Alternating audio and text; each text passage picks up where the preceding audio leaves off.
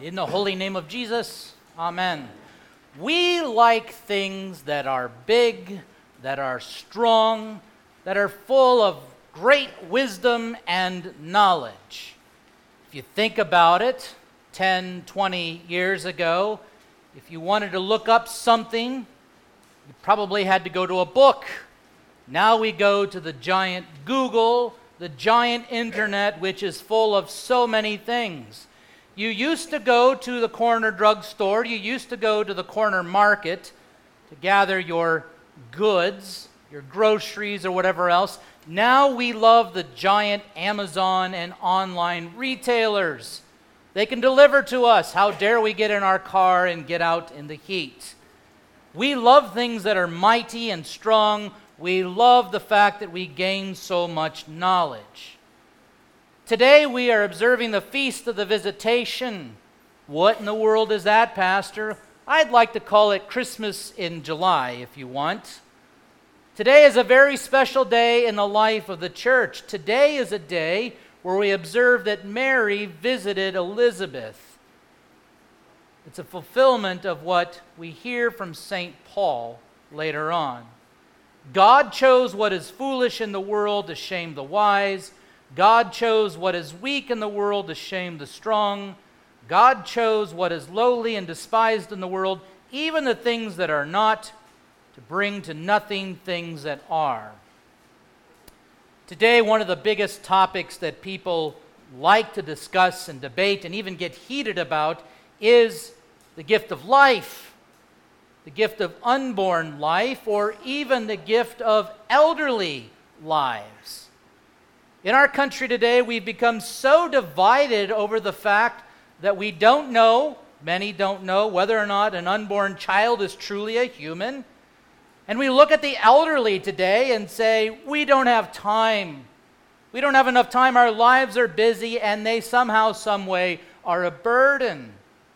We've even looked at those who are sick and suffering today, and we have simply said, let them be euthanized like your dog or your cat. Relieve them of their suffering. Is this really how we want to view humanity? You all were in the womb at one time. You all went through that time of gestation. We all went through that time of birth, living in diapers, relying on our parents. And Lord willing, all of us will get older. And how many of us are worried and concerned about how we view those things today, whether it be the unborn or the elderly. Today is so important in the life of the church because an elderly pregnant woman, Elizabeth, who's carrying John the Baptist, and a teenager who is pregnant by the power of the Holy Spirit, Mary, who is carrying Jesus, they come together. They greet one another. A pregnant virgin goes to visit a pregnant old lady. Sounds like the old joke or a pitch for a really awful reality television series you would stream on Netflix. But this is the reality. God uses the weak things of the world to overcome that which is strong. 2 unborn children in the womb. What you have here is if you look at the Old Testament, the end of the Old Testament in your Pew Bible, I think it's page 834 and 835, correct me if I'm wrong, you will notice that those 2 pages are blank. This is where the Old Testament meets the New Testament. John the Baptist is the last of the Old Testament prophets. He is the one that would be the last one to prophesy who Jesus is as true God and true man. In the case of Mary and Elizabeth, this is no joke. It is the meeting of the Old and New Testaments. Elderly Elizabeth, pregnant with the last and great of the Old Testament prophets, John the Baptist. John the Baptist is the one who would proclaim to the world, behold the Lamb of God who takes away the sin of the world. And Jesus is ushered in for the life of the world. In Jesus' day and age, when there was a wedding, It wasn't sort of like a wedding that you might see here with all of the pomp and circumstance. In the wedding, you would typically have a best man and you would have a matron of honor. And the job of the best man was not to give the toast and hold the ring in the reception or in the service. The job of the best man was to introduce the bride to the groom. And then he would get out of the way. You two have a nice life together. John the Baptist is the best man. You are the bride of Christ. John the Baptist introduces you as the bride of Christ. Behold the Lamb of God who takes away the sin of the world. He loves you. He redeems you. He washes you clean in his blood and his righteousness. And he now has presented you to the Father, holy, spotless, blameless in his sight. That's who Mary is carrying today. The teenager is carrying the child conceived by the Holy Spirit. Luther says that Jesus was conceived through Mary's hearing. This is Jesus, the promised Messiah, who Isaiah talks about. Therefore the Lord himself will give you a sign. The virgin will conceive and give birth to a son, and you will call him Emmanuel. Yeah, you hear that in Advent and Christmas. It's Christmas in July. God with us. Sit back and think about that for a moment. Whatever your political leanings are today or whatever else, don't make it about this. You and I have been in the womb. You've been born. You have lived a human life, and so has God. No other religion in the world speaks of God this way. No other religion of the world speaks of the Creator becoming the created. No other religion of the world speaks of God coming down not to be served, but to serve you. To take you out of your sins and darkness and suffering and to lift you up in his light, his salvation, and his freedom. The problem is that we don't always get this. And I would dare say, even in our country today, at Christmas time, there's a very popular song that people like to sing. Maybe it's even been sung in churches. Maybe you like it. It's called Mary, Did You Know? It's as if Mary, who is a virgin, had really no concept of what was going on. After all, the angel Gabriel said to her, "Do not be afraid, Mary, for you have found favor with God, and behold, you will conceive in your womb and bear a son, and you shall call his name Jesus. He will be great and will be called the Son of the Most High, and the Lord will give to him the throne of his father David, and he will reign over the house of Jacob forever, and of his kingdom there will be no end." Mary, did you know? I think she did.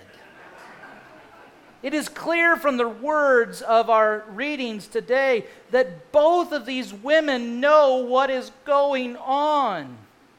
Elizabeth looks at Mary and calls her the mother of my Lord. Our Lutheran confessions call her the Theotokos, which means she is the mother of God.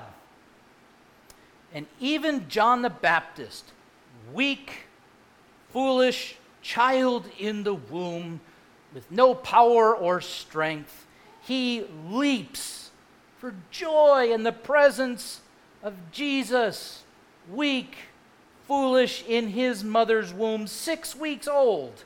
John the Baptist has faith that he has come into the presence of God. This is one of the great texts that show us that the unborn can have faith, that God has knitted them in their womb. Elizabeth makes it so clear that she knows the circumstances of Mary's pregnancy. It's not as if she got a text earlier from Mary saying, "I'm carrying the Son of God." Mary shows up and greets her, and by faith, through the power of the Word of God, Elizabeth exclaims, "What is going on here?" Mary's response to Elizabeth makes it even more clear that she did know. Her response to Elizabeth has been sung by the ancient and modern church to music. You just sang it a few moments ago. It is called the Magnificat. Her song has become the song of the church today. Today's reading is far more than just a joint baby shower. It is the meeting of the first Christians gathered around Jesus, who is true God and true man. Just like you and me, except we're not God. What both of these women knew was that their unborn children were part of the great story of salvation, your story of salvation.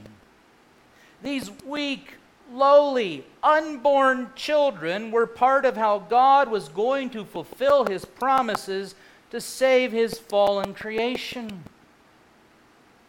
We ask today, well, we're not even really sure if this is a human or not. The word that Luke uses today is brephos. I know, nerdy Greek. Sounds like I know a lot, but I don't. I had to look it up. The word brephos is referred to in the Greek as an unborn child, but the Greeks would look at this as an unborn child who is fully human and alive. Both of these women knew what was going on, but both of them knew it wasn't just about them. We're not sitting here upholding Mary as some sort of queen of heaven. We're not praying to Mary. Mary is rejoicing that God even revealed and saved her.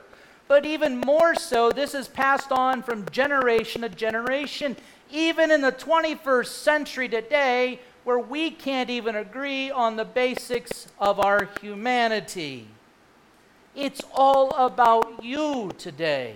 Mary's words are about what God has done in terms of her, but the same things that have been done for you. These are the same things that he has done for you now and will always do for you. In Jesus, the child of Mary was the help, the strength, and the relief and love and forgiveness of Israel. And the mercy that was long ago promised to Abraham is now yours today. The promises of God have been fulfilled for you in Jesus. Jesus would be born, and he would live. He would eat. He would drink. He would sleep. Why? Because he was tired. He was hungry. He was thirsty. Jesus wept at the tomb of Lazarus, his loved ones. Jesus wept over the world because he looked at the world as sheep who had no shepherd.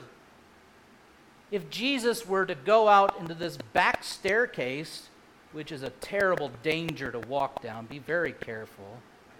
If Jesus fell down those stairs, he would be injured just like you, just like me. Luther says that he comes with no advantage over us. Human to human, God now redeeming your humanity. He shows strength with his arm. He has scattered the proud in the imagination of their hearts. He has brought down the mighty from their thrones. Through his death and resurrection, as his arms are spread out on the cross, he shows his strength. He shows what he has done for you. You are the part of his promises given to Abraham, and today his mercy is for those who fear him from generation to generation. That's why it's so great to observe something like today. Mary's song is your song as well. Mary would stay with Elizabeth 3 months after initially visiting her. When she first visited John and Elizabeth, John was 6 months old in the womb. Last I checked, 6 plus 3 is 9. And you typically have a child on the 9th month. This means that Mary would have stayed till John the Baptist's birth. And while Mary is staying with Elizabeth, Jesus was with them as well. Seemingly weak and foolish to the world, but nonetheless, in her womb was the divine Holy of Holies, the presence of God in the womb, blessing and keeping Mary, blessing and keeping Elizabeth and John the Baptist, and the future blessings and keeping of you. Today, even though all of this looks foolish, today, even people coming in here today and saying, all of this looks foolish, there's nothing in here that seems to be modern or trendy. Today, why are you focusing on such a thing like this today? These things may look foolish and weak to the world. They may even seem repetitive. But the incarnate Jesus Christ is with you as well, speaking his mercy and forgiveness. I forgive you all of your sins, lifting you up out of your sins, lifting you up as a redeemed people today, and feeding you with his body and his blood, the same body and blood that was in Mary's womb, the same body and blood that was crucified, the same body and blood which walked out of that empty tomb. I had the honor and joy of seeing one of our shut-ins this past Friday, who is in the last stages of her life. We did a thing called the commendation of the dying, where we, in many ways, say to the Lord, into your hands we commit this loved one's spirit. And one of the great and fantastic things that I was able to do with this shut-in was to give her the body and blood of Jesus.